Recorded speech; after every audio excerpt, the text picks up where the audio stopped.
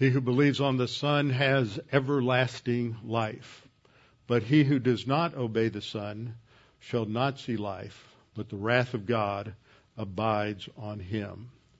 Nor is there salvation in any other, for there is no other name under heaven given among men whereby we must be saved. Because we know that a man is not justified by the works of the law, but by faith in Christ Jesus. Even so, we have believed in Jesus Christ, that we might be justified by faith in Christ and not by the works of the law. For by the works of the law shall no flesh be justified. It's not by works of righteousness which we have done, but according to his mercy he saved us, by the washing of regeneration, that is, the renewal by the Holy Spirit. For by grace you have been saved through faith, and that not of yourselves, it is the gift of God, not of works, lest any man should boast. Before we open God's Word together this morning, let's go to the Lord in prayer and ask His guidance on our study of His Word this morning. Our Father, we are so thankful that we can come together in freedom to worship You, to put our focus and attention upon You, to recognize that You are the God of all creation. You created all of the creation, all of the land, all of the sea, all of the air, all of the planets and stars. You have created all things. And you have a right to rule over these things, but in your wisdom and in your desire to have creatures who willingly love you, you have created creatures, angels and man, who have volition, who have responsibility, who can choose to serve you out of their desire. And Father, we are thankful that we come to understand this and that we recognize that there is an important need to proclaim the gospel to others, that they may learn of your love for us, of sending Christ to die for us, and that they too may follow that choice. But once we have made that choice, Father, as we study in Ephesians, there's so much more to it than simply being saved and knowing that our destiny is heaven, but that we have a life, a purpose, a destiny to fulfill here on the earth as members of this glorious new creation, the church, and all that you have set forth for us in the church. Father, we pray that as we continue our study in Ephesians 2 and 3, as Paul continues to teach us about the glories of this new creation, that we may understand how this should transform our understanding of who we are at our very core and all that you desire us to do and have provided for us as we continue this study in Christ's name. Amen. All right, open your Bibles with me to Ephesians. We are in Ephesians chapter 3, starting that this morning, in order to continue our study here of Ephesians. And the focal point today, it may surprise you, we won't get very far, is just the beginning of Ephesians chapter 3. Understanding the significance of what Paul says here, that he is Paul, the prisoner of Christ Jesus for you Gentiles. He is a prisoner in Rome because of his gospel ministry. And that's about as far as a lot of pastors will go when you come to these phrases where Paul mentions that he is a prisoner for the sake of the Gentiles. He's a prisoner for Christ. They don't go much beyond that. But what we see here is going to take us into a realization of all the baggage that goes with that particular phrase and why Paul uses it here at the beginning of Ephesians chapter 3, verse 1. It's interesting, as we sang our hymn this morning on the church's one foundation. I want to back up a minute. It just hit me here in verse 2. He had to have been thinking through Ephesians as he wrote much of what is here. It alludes to that which is in Ephesians. If we think about what we have studied here by way of review, In chapter 2, in the last section from 11 to 22, the focus is on what God has done in this new creation. And that phrase, the new creation, comes out of Ephesians chapter 2, verse 10. We frequently quote 8 and 9 at the beginning of our class. But there we read, we are His workmanship. And that seems a somewhat cumbersome term in modern language. It's a somewhat antiquated term. It's not one we use every day. We might translate it craftsmanship. But the idea that we are a creation of God, it's not that we're just a creation, it is the creation of God, that He has created the church. And so this makes all of those who are part of that corporate entity, the church, to have this incredible identity of that we're part of a special creation from God. God is perfect. He can create nothing less than perfect. God is the master craftsman, the master artist. There's no one who can create anything more artistic, more beautiful, more glorious, more grand than God. And that's who we are as the church. That's all packed into this word that is simply translated workmanship. But it is so much more than what most of us think of when we read that. And as we studied our way through Ephesians 2, we focused on certain themes that were there. That he starts off reminding his readers, reminding the Gentiles, that they were separate from Israel.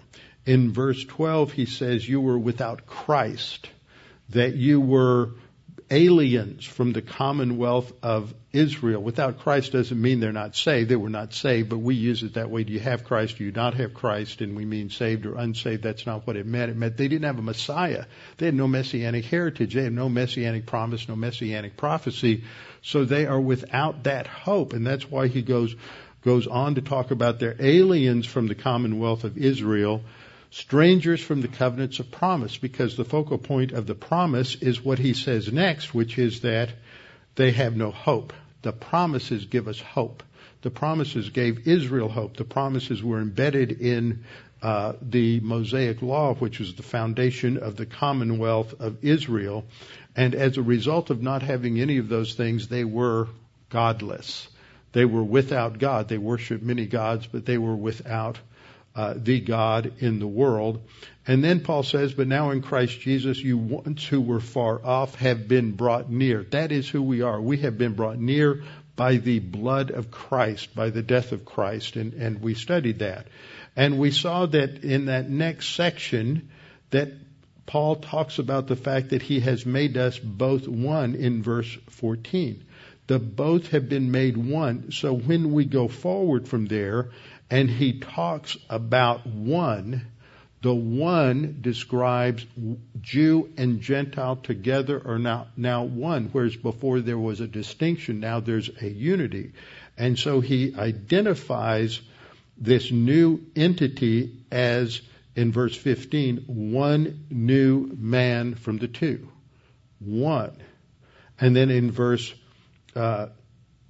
16, that he might reconcile them both in one body. So we're one new man, we're one body, and we both have access by one, that is the same Spirit. Now that becomes the foundation for understanding what happens in chapter 4.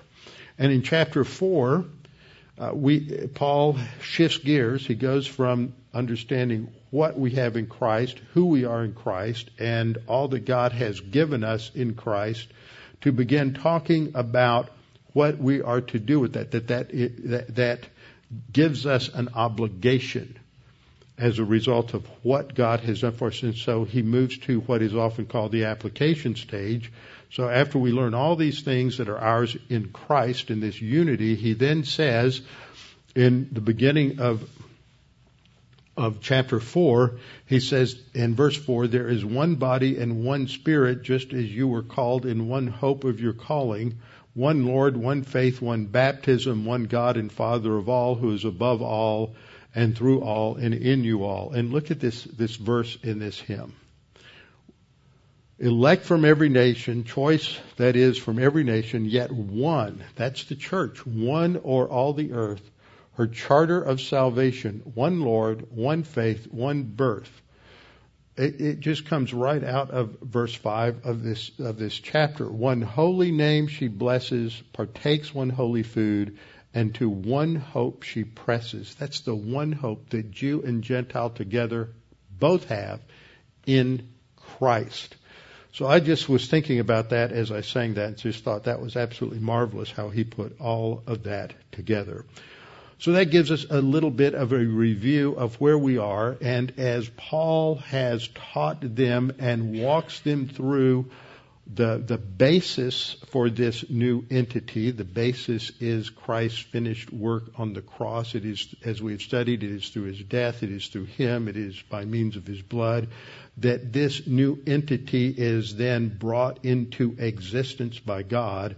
And it is, and all three members of the Trinity are involved in it. The Father, of course, the Son, obviously, and the Holy Spirit, which we've studied over the last several weeks. And so as Paul concludes what he has said in verses 11 to 18, he focuses on this new reality. He says, now therefore you, that is you Gentiles, you are no longer strangers and foreigners, which is what he talked about back in verse 11, but now fellow citizens with the Jews, with Israel, with the saved Jews, not the Jews of the Old Testament, because what he's talking about here is the New Testament believers, those who are truly of Israel initially, as we studied in chapter 1. When Paul talks about we, he's talking about we Jews who were first saved. That's Acts 2 through Acts 10. And now, then in Acts 10, the gospel went to the Gentiles, and there's this equivalence of Jew and Gentile together in Christ. And so he says, we're fellow citizens with the saints and members of the household of God. And you can't think that the household of God includes Old Testament saints, because the household of God is built on what? The foundation of the apostles and prophets. Now, this isn't prophets and apostles, as I said. We're going to get this phrase again in the 3rd chapter. It is apostles, church-age apostles. There's no apostle in the Old Testament, and prophets. There are New Testament of prophets. But it's not built upon them individually as persons. This is just one of those figures of speech where you have something or someone that is in a relationship to something else. And so it's a figure of speech of substitution where you put one thing for something else. And so this is like, for example, you may hear a news announcer say something like, well, the Pentagon said today. Well, the Pentagon is a building, it doesn't speak. So what is it associated with? It's associated with the leadership of the military. So that's really what it's talking about, just a figure of speech of substitution. We have the apostles and prophets. This isn't talking about them individually as persons. It is talking about what they did. So the substitution, the figure of substitution it's called a metonymy as a technical term, but it simply means that the apostles and prophets it's not talking about them as persons, but in terms of what they did. What did they do? They received revelation from God. They communicated that revelation, and that which God intended for the ages was inscripturated. It is the teaching, the doctrine. It is that which is that they communicated to us the revelation of God. That is the foundation of the church, is the truth of God's word. And this is what comes up as a major theme, as a major teaching that Paul will develop in chapter 3, specifically in verses 2 down through verse 12. But what's interesting is when we get into chapter 3, he doesn't start off really talking about this revelation. Instead, he talks about himself. And he begins with this phrase, for this reason. So what does he mean by for this reason? Why is this important? Well, it's a transition phrase that is somewhat similar to phrases like therefore. It is based on everything he has said in chapter 2. In light of everything that he has just talked about, in light of the fact that Gentiles are now united together with Jews in the body of Christ. That's the new revelation. That's very clear. That was never true prior to the day of Pentecost. In the Old Testament, God's plan was to work specifically through a set-apart people, the Jewish people, but even as Paul recognizes in Romans 9, not all Israel was Israel. Not all were saved, but all were part of God's covenant people. But now that is not the significant issue. The significant issue is being in Christ, being in the church. So Paul starts off with this phrase, for this reason, which in the Greek, which I've put up there, is an unusual way of saying this. There are other ways that Paul would say this, two of which are predominant, but this is a little bit different in the way he expresses it. But we need to look at it first in terms of the phrase and then in terms of its significance. And this is one of those times when as we get ready to look at this section, which goes actually down to verse 13, we need to think about what is going on here. Because it's a very complex structure. In fact, 1 through 13 or 1 through 12 is all one sentence. It's another one of those long sentences. And with Paul, it's real easy to get lost in his long sentences, and that's why most translations break these sentences up into two or three sentences. So it's easier. They're smaller bites that we can get a hold of. But as I've taught you over the years, you lose something by doing that. You lose the fact that in Paul's thinking, that is, in the mind of God the Holy Spirit, who is revealing this truth to us through Paul, this is all ultimately one integrated thought. Now here's a question for you. What's the thought? That's what pastors have to wrestle with is, okay, I've got one thought here, but actually, because it's one sentence, but there's this huge interruption. Look at the end of verse 1 up here on the screen or in your Bibles. There's a long dash there that's called an M dash. And that tells you that he's going to say something, and then he breaks with what he is saying, and then he's going to say something else. But they're not totally unrelated. A lot of people say, oh, well, Paul's like the rest of us. We start talking about one thing, we get excited, and we get diverted in our minds, and next thing you know, we've got this long train of thought going, and then we say, well, what do we say? What was it I was talking about? Where was I going with all of that? But that's not what's happening here, because God the Holy Spirit never has to say that.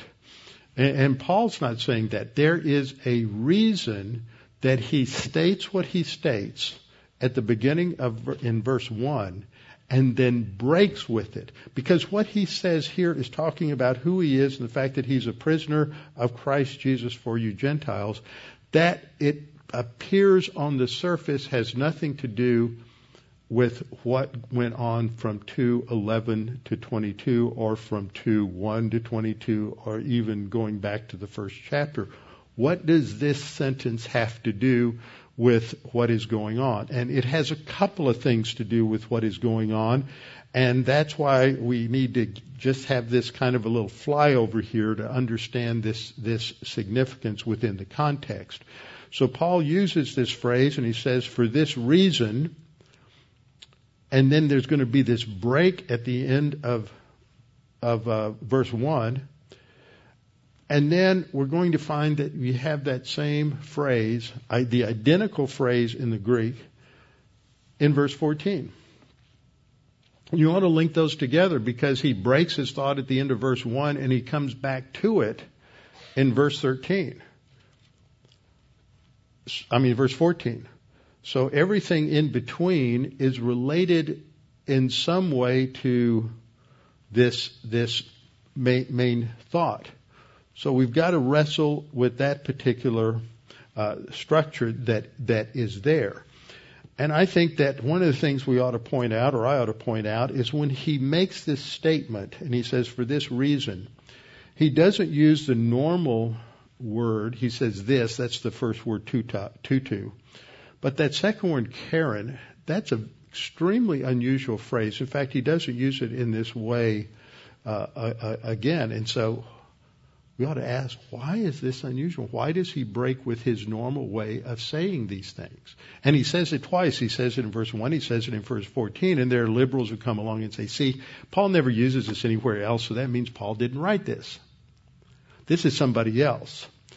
And of course, that because they start with this presupposition, God has nothing to do with writing of the New Testament, that's why they go there. But we ought to ask ourselves, okay, why is this happening? And I think it's for a couple of different reasons. I think that it's related to his purpose, that this isn't just something random, but Paul wants to catch our attention, so he says it in a slightly different way.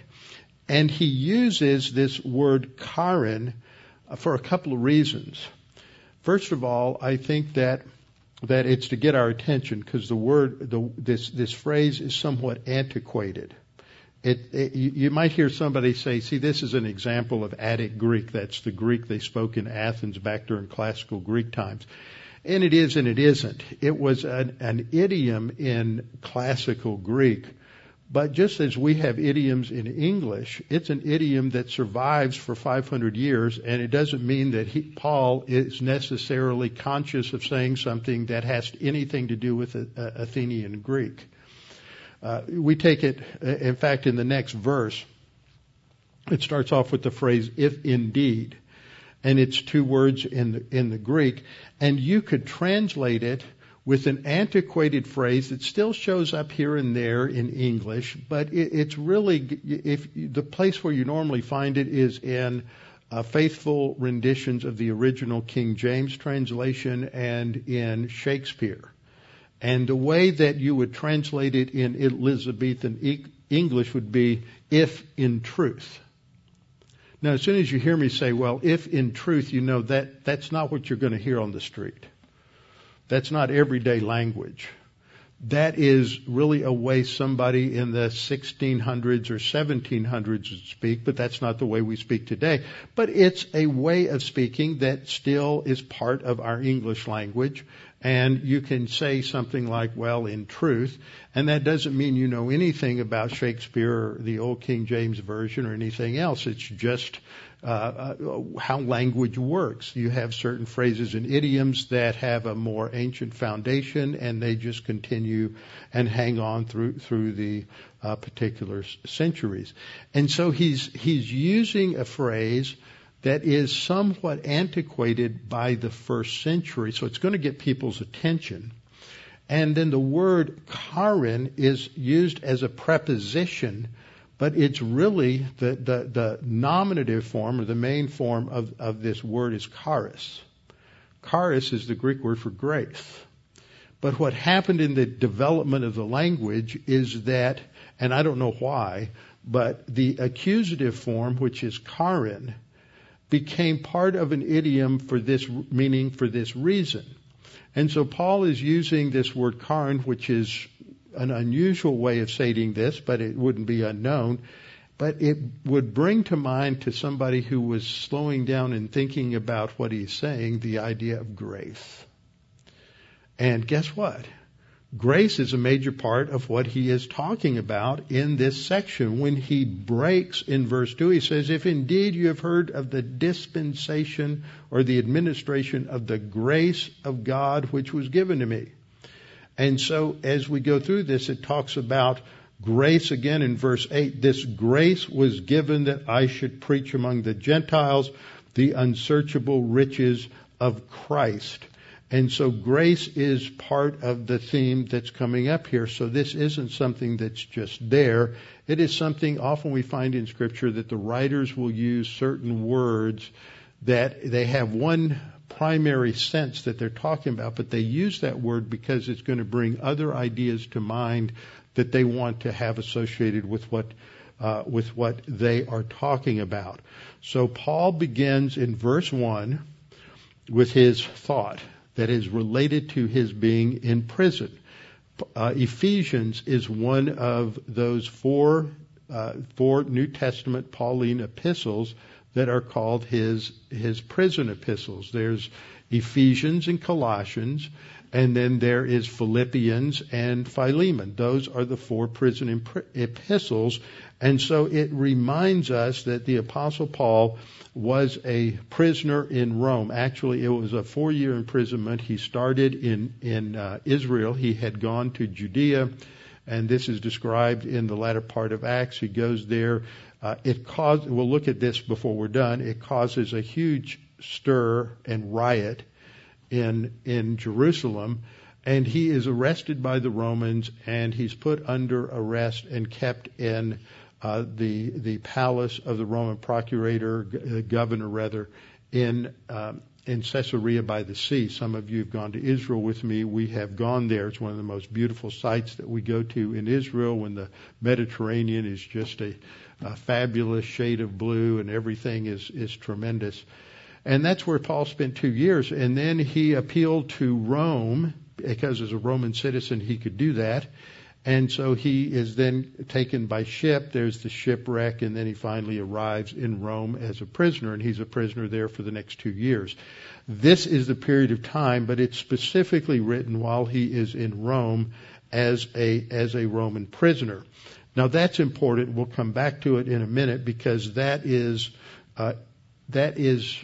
central to the idea of what he's going to talk about in verses 2-13, but we're not quite through with understanding the significance of this opening phrase. So he says, for this reason, and that starts it, and then there's this break at the end, and then the next time he says it is in verse 14. But the last thing that he says in 2-13, which is the paragraph, he says, therefore. Now, what do you think of when you see the word therefore? If you've been listening to me for very long, you ought to say, well, therefore, that means I need to see what it's there for. It's a conclusion. What is he concluding? Now, we read through this in our scripture reading earlier, and the focal point, starting in chapter 2, is the administration of grace that God's given to him, and what that is related to is this revelation of what he calls the mystery in verse 3, and that this was not revealed, according to verse 5, in previous ages or previous dispensations, but has now been made known to man and now has been revealed by the Spirit, and it's given to him and the other apostles, but primarily to him as an apostle to the Gentiles. And that this is what he is supposed to be preaching and proclaiming. So it talks about the revelation given to him, the uniqueness of his ministry to the Gentiles. And then he goes on in verses 8 down to 13 to continue to talk about the significance of this to Gentiles within the body of Christ, concluding with verse 11, according to the eternal purpose which he accomplished in Christ Jesus our Lord, in whom we have boldness and access and confidence through faith in him. And then he says something that seems to be totally unrelated. Therefore I ask that you do not lose heart at my tribulations for you, which is your glory. Now remember what I said. You got to look for these markers, or you just get lost as you can be. Paul starts off, he says, I am a prisoner of Christ Jesus for you Gentiles. Then he doesn't talk about that at all. He goes through this long discussion of the fact that he's given this particular ministry it's related to the revelation of previously unrevealed truth about the Gentiles. And when he finishes what appears to be a digression, it's a digression with purpose. He says, therefore, quit worrying about me being in prison. You guys are all upset because I'm in prison. Guess what? We have an omniscient God who made a plan that takes into account everything. And part of his plan was that for me to be able to carry out the ministry he's given me, I need to do it from jail. And he wrote 4 epistles while he's from jail. four of the most significant epistles, many people think of Paul's career as an apostle. And those are important. Colossians and Ephesians and Philippians and Philemon, that these are his most mature thought in these particular areas. And so he's telling them, don't worry about these tribulations. Now, we could bring that forward about 1900 or 2000 years and say a lot of you and I had a lot of plans. A lot of us had plans for this year that did not come to fruition. There were people, pastors, who were planning to go to Ukraine. There were ministries that Jim Myers planned to be involved in and go other places. There were lots of different speaking engagements that people had planned, and we got sidelined by the response to the COVID virus, and nobody went anywhere. What is God going to do? God wasn't surprised. We look at some people who were sick, some things that happened as a result of the lockdown. Oh, well, just think of what we could have done. Yeah, as if God didn't know. That's what Paul's saying to them. He says, you think that when something bad has happened to me, and guess what? If God can't keep Paul out of jail, oh no, maybe he can't keep me out of jail. How can I really trust God in the hard times? And you see what Paul is saying is when something that you think is bad happens, you've forgotten Romans 8:28, for all things work together for good. God's in control. And he wants me in prison. I'm not here saying, oh, woe is me because I'm locked away and I can't go carry out the travels and the ministries that I had planned. Those were my plans. God had a better idea, whatever that is. And the better idea was I'm going to be in prison. Now, who knows, there may be some of us that get to follow Paul in his jail time. I heard, if you're not aware of this, you should be praying for it every day. We may not agree with John MacArthur on some of his aspects of soteriology and his lordship salvation, but he woke up this last summer, not on that topic. But he has taught for years that Christians should not be distracted by politics. Christians should get too involved, you get too caught up in the things of this world and not of the things of eternity. And so, he didn't come quite to the point that many dispensationalists have. Darby thought it was a sin to vote. He thought it was a sin to serve, for a Christian to serve in public office.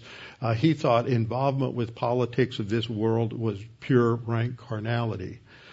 Fortunately, other people had better ideas and more biblical ideas. MacArthur was very close to that. And then when all this COVID thing broke down, and the fact that his church, Grace Community Church in California, along with every other church in California, was ordered by the state to shut down, they said, okay, we'll do it. This looks bad, so we'll go along with it. And they did. And then they had a wake up somewhere and MacArthur especially, somewhere in the period of June, recognizing that God called us to meet together as a church. That's commanded in Scripture. We are to come together and sing together. We are to worship God together, and the state has no business for any reason telling us not to. Now, that was a huge move on his part. I remember, you may remember, that somewhere in there when this happened in July of this year, MacArthur came out and the governor again said churches can't meet, and they specifically targeted Grace Community Church, and he said, no, we're going to meet no matter what. There was a headline the next day. Now, that was on a Wednesday or Thursday that headline came out, and Tuesday night I had been teaching through, in Samuel, I'd been teaching about rebellion. And we had gone through the Magdeburg Confession, and we talked about that the other term for that is it's the doctrine of the lesser magistrates. That when God tells us to do one thing and the state tells us to do something else, we are to obey God rather than the state. And one of the first articles I read the next day, the headline was, John MacArthur invokes the law of the lesser magistrate. And I thought, well, everybody in my congregation will understand that headline. Nobody else will, but at least my people are taught well enough to where they can understand that headline. And ever since then, he has been in the crosshairs of the governor of California. And they have followed all the legal procedures.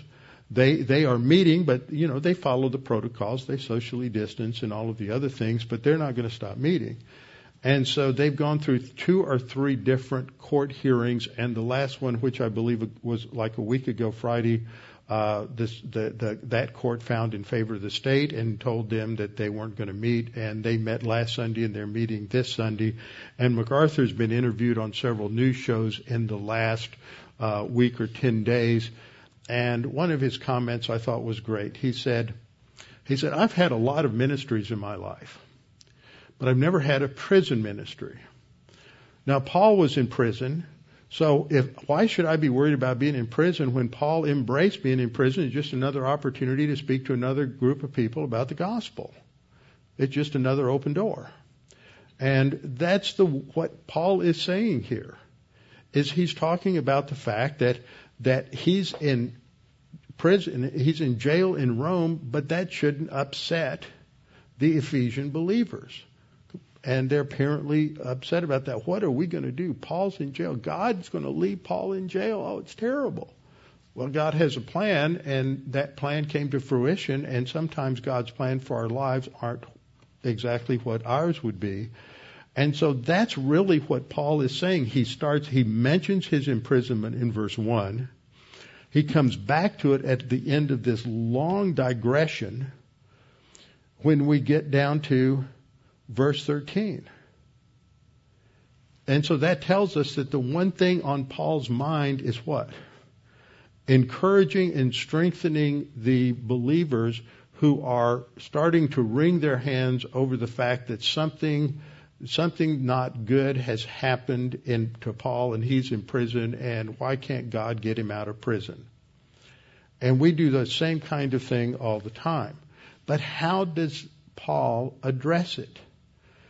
Most churches today are going to say, give you, here's 5 reasons why you should go along with the state, or whatever it may be. They're going to give you 5 reasons for this or 4 reasons for that come out of pop psychology. How does Paul handle it? Well, let's talk about the dispensation of grace, and let's talk about the mystery doctrine related to the church age, and that God has now brought Jew and Gentile together, united in one body, in one new man, in one new temple. Now, I bet any of us in this room would be lying if we said, oh yeah, I thought about that as an application of 2:11 to 22 while you were teaching it. Not. But see, that's because we are trained to think, and I'm including myself, to think that's our culture. We think it's such a superficial level. What are the implications here? God's in control, and he's doing something new. And guess what? God is omnipotent, omniscient, and omnipresent, and he can accomplish his plan for the church. And it's not dependent on me getting things done in the way I think they ought to be done, but in God working all things together for good. So this is what we see going on in this particular passage. And if we miss the frame for the picture, then we won't quite understand the picture quite so clearly. The picture, by analogy, is what he says from 2 to 12, and the frame is what he says in verse 1 to verse 13. And so what becomes the focal point for Paul is what he says next in verse 1. He says, for this reason, that is, in light of the fact that Jew and Gentile are united together in one new body, one new man, and one new temple. In light of that, I, Paul. Now that's another interesting phrase that Paul uses just a few times in Scripture. When he says, I, Paul, this in the other places where he says this, it is always in the context of a circumstance and a situation where Paul is emphasizing a very personal relationship with his listeners. He's being very familiar with them. He's not so much Paul the apostle here as Paul a fellow believer. And he wants them to understand that he fully understands or identifies with their suffering because he's suffering as well. But what is he suffering for? Not for something mundane, but he is suffering for the gospel. He says, I, the prisoner of Christ Jesus. So by saying prisoner of Christ Jesus, he's not saying I'm a prisoner of the Romans. He's not saying I'm a prisoner of the Jews. He's saying Christ is in charge here. I am a prisoner. I belong to Christ Jesus, and he's the one who put me here. And the purpose is for you Gentiles. So as we look at this, we understand that Paul is writing this. He is in prison, and he is a prisoner for Christ Jesus, and it is on behalf of, that word for translates a Greek preposition. It means in your favor, on behalf of you. And it's translated that a couple of different ways in the New Testament, but that's the main idea, is that he's doing something on their behalf for their sake, and it's translated a little differently in different translations, but they all have that idea that he's doing this for their benefit. It is to their advantage that he do this. So they're going to get something out of this, and he understands that, so he's not upset about the fact that he is in prison. And he is doing that for you Gentiles. And the reason for him that he says that is because he is the apostle to the Gentiles. So let's just understand a few things about Paul's mission to the apostles. And one of the first passages that I'll go to is in Acts. Now, this is Acts 22, but it's talking about an event that happened in Acts 9. In Acts chapter 9, Saul of Tarsus is on his way to murder and to imprison a number of Jewish believers. At that point, you don't have too many Gentiles or any Gentiles unless they were proselytes. That's the Ethiopian who responds to the gospel by Philip on his way back home to Ethiopia is a Gentile, but that's not where the Gentile part of the church begins, because he's already gone through the whole process of becoming a Jew all the way through circumcision. That's different from Cornelius. Cornelius is just a proselyte at the gate. He didn't want to have any surgery. So he's a believer, but hasn't joined himself to Israel yet. That's why Cornelius is the first Gentile who is saved and brought into the church. That's in Acts chapter 10 and Acts chapter 11. So Paul is on the road to Damascus, and then suddenly the Lord Jesus Christ appears to him. There's a bright light. Jesus is in front of him. Jesus speaks to him. Only he can clearly see Jesus or clearly hear him, but everybody else sees something and hears something. So it's objective. It's not something that's totally subjective, which is what liberals will tell you.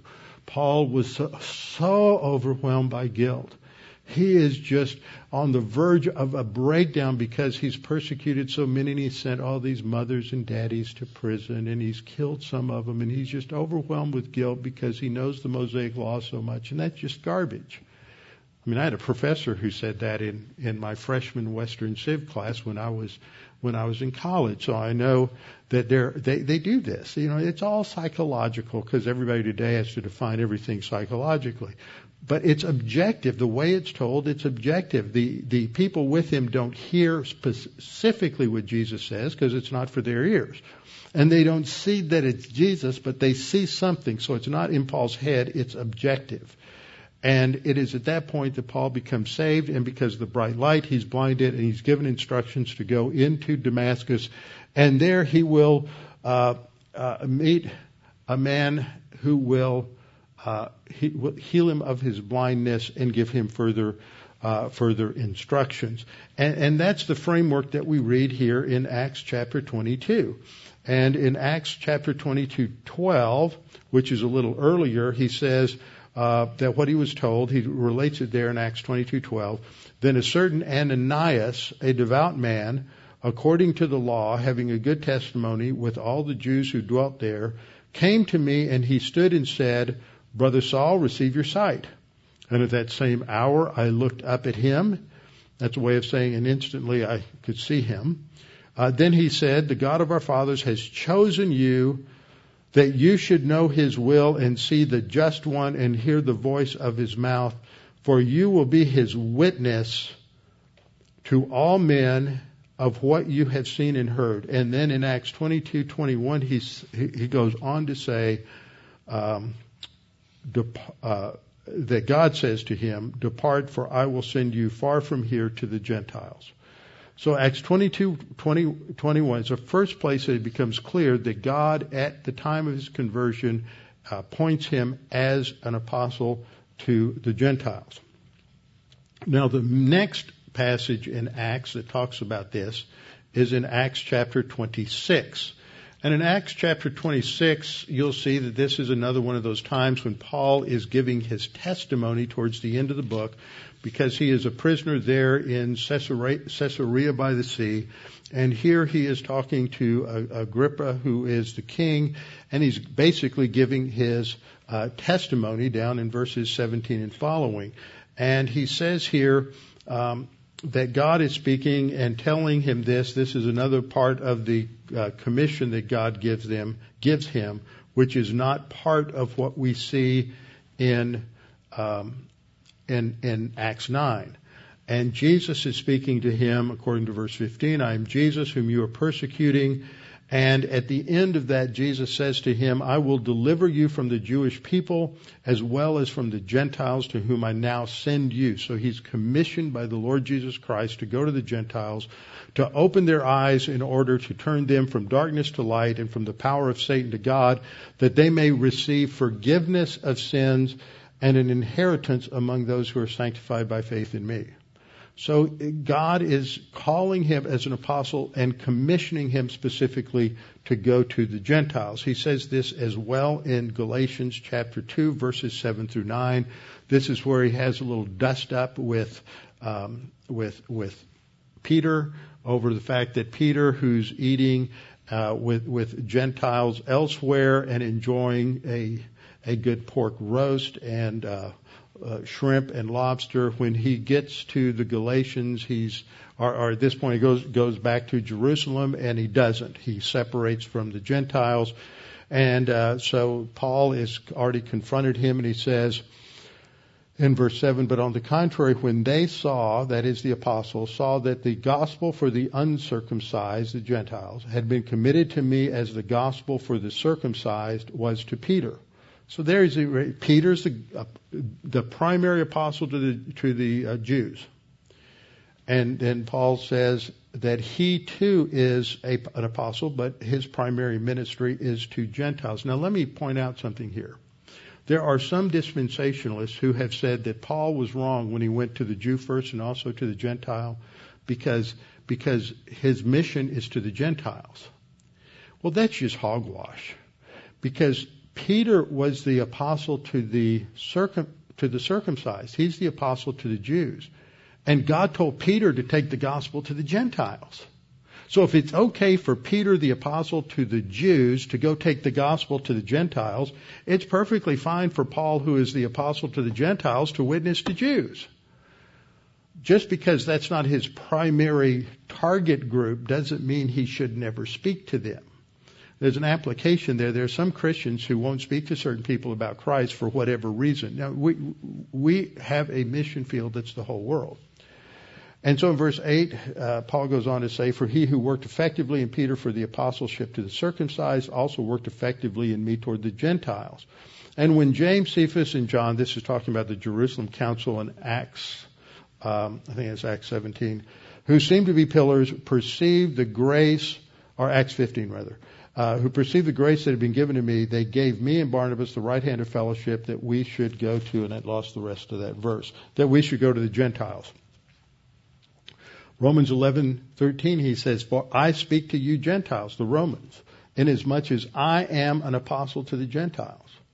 So he clearly recognized that. That is why he says, I, Paul, the prisoner of Christ Jesus, for you Gentiles.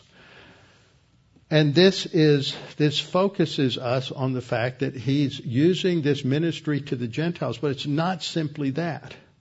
He's not a prisoner just because he took the gospel to the Gentiles. Let's look at what happens here.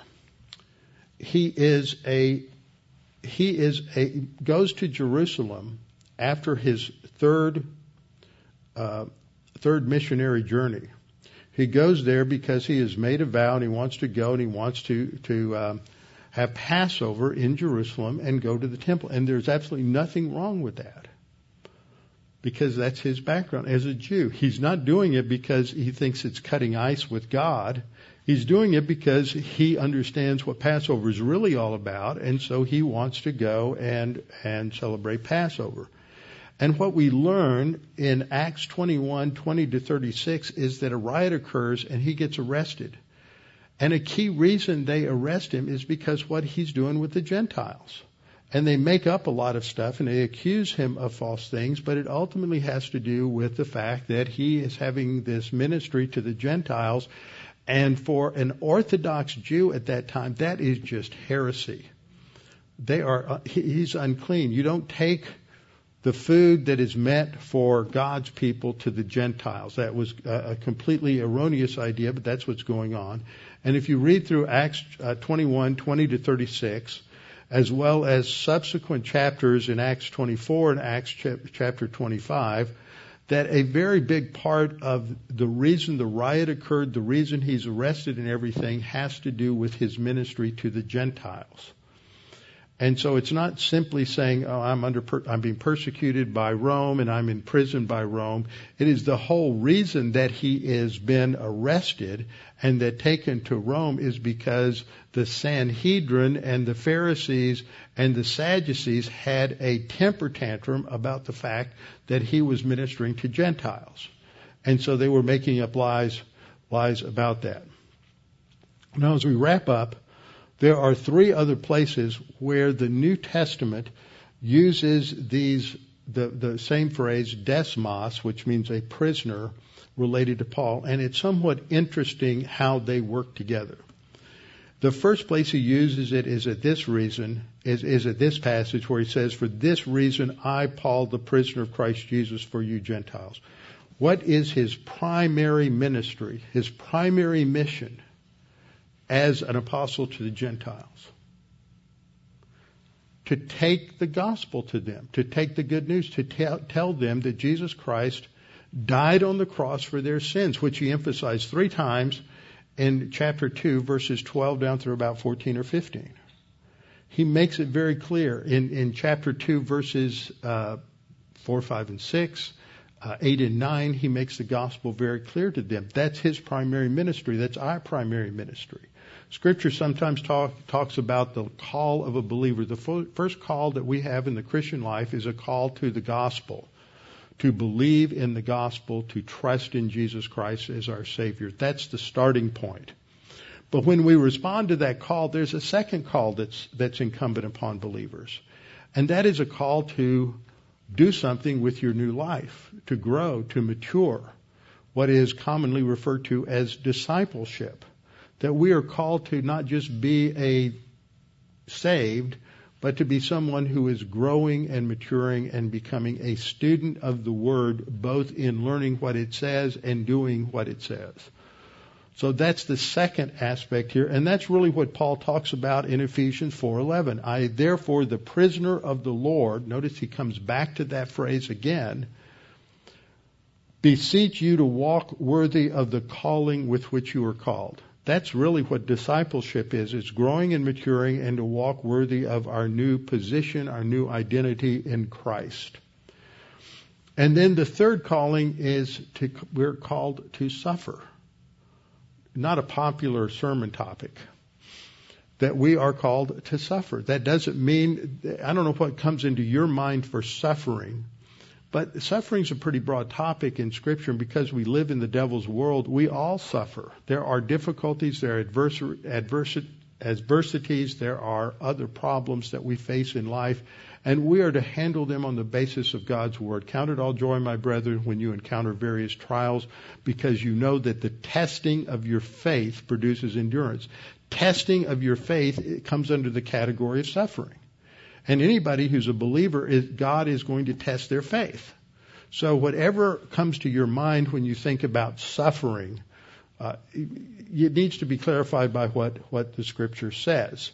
And in 2 Timothy 1:8, Paul says to Timothy, "Therefore do not be ashamed of the testimony of our Lord, nor of me his prisoner, but share with me in the sufferings for the gospel according to the power of God." So the first call is call to trust Christ as Savior. The second is to respond, to be a disciple, to grow and mature as a believer. And the third is to face the fact that if you're doing two, then you're going to run into a problem. And that problem is that you will face hostility from the devil's world. In 2 Timothy 3:12, Paul gives us one of those promises. We always think, what are the glorious promises of God? People have 10, 20, 30, 40. I've seen people list 300 promises of Christ that people should memorize, and this never made anybody's list. But this is a very strong promise. 2 Timothy 3:12, yes, and all who desire to live godly in Christ Jesus will suffer persecution. Doesn't say might. It says will, but you have to understand that persecution doesn't necessarily mean that the gendarmes are going to be knocking on your door and haul you away in chains and put you on a stake and burn you there. It can be just rejection by your family. It can be resentment by your family. It can be children that reject what you believe. It can be all kinds of different things that come up and cause you problems in life because you are taking a stand for the gospel. So this is what Paul's talking about. He's a prisoner, but this isn't something to be upset about, because this is God's plan that he's going to use this to give even greater exposure to the gospel to the Gentiles, and that's the mission in this church age. And so next time we're going to come back, having understood the first part of this long sentence, we're going to start digging into the lengthy aspect, which is understanding the significance of this new revelation that Paul has been given, what it means, this administration or dispensation of grace, and what all of this deals with revelation is all about. With our heads bowed and our eyes closed. Father, thank you for this opportunity to study these things and to be reminded of your grace, to be reminded also of your omnipotence and your plan, and that things may not go the way we want them to, hope they will, or expect, but that you're still in control. And just because we face adversity or suffering, just because we get put someplace where we can't do what we think, just because Paul got put in prison and he couldn't carry out things he thought he should carry out, doesn't mean that you're impotent, that you're unable to solve problems. It just means that you have a plan that wasn't part of our agenda. And yet you're totally capable of taking care of us and protecting us and providing for us whatever that plan entails, and for that we're comforted. Father, we thank you that we understand what the mission is in the church age, and that we as believers are to take the gospel to anyone and everyone that we get an opportunity to take that to. That if possible, we are to take it to the Jews as well as to the Christians, but we have to have opportunities to witness to Jews, which is a very difficult thing. And Father, we need to make sure everyone understands that Christ died for their sins, and that there is no other name under heaven given among men whereby we must be saved. So Father, we pray that you challenge us with what we've learned today. May we be strengthened and encouraged in our inner man. We pray this in Christ's name. Amen.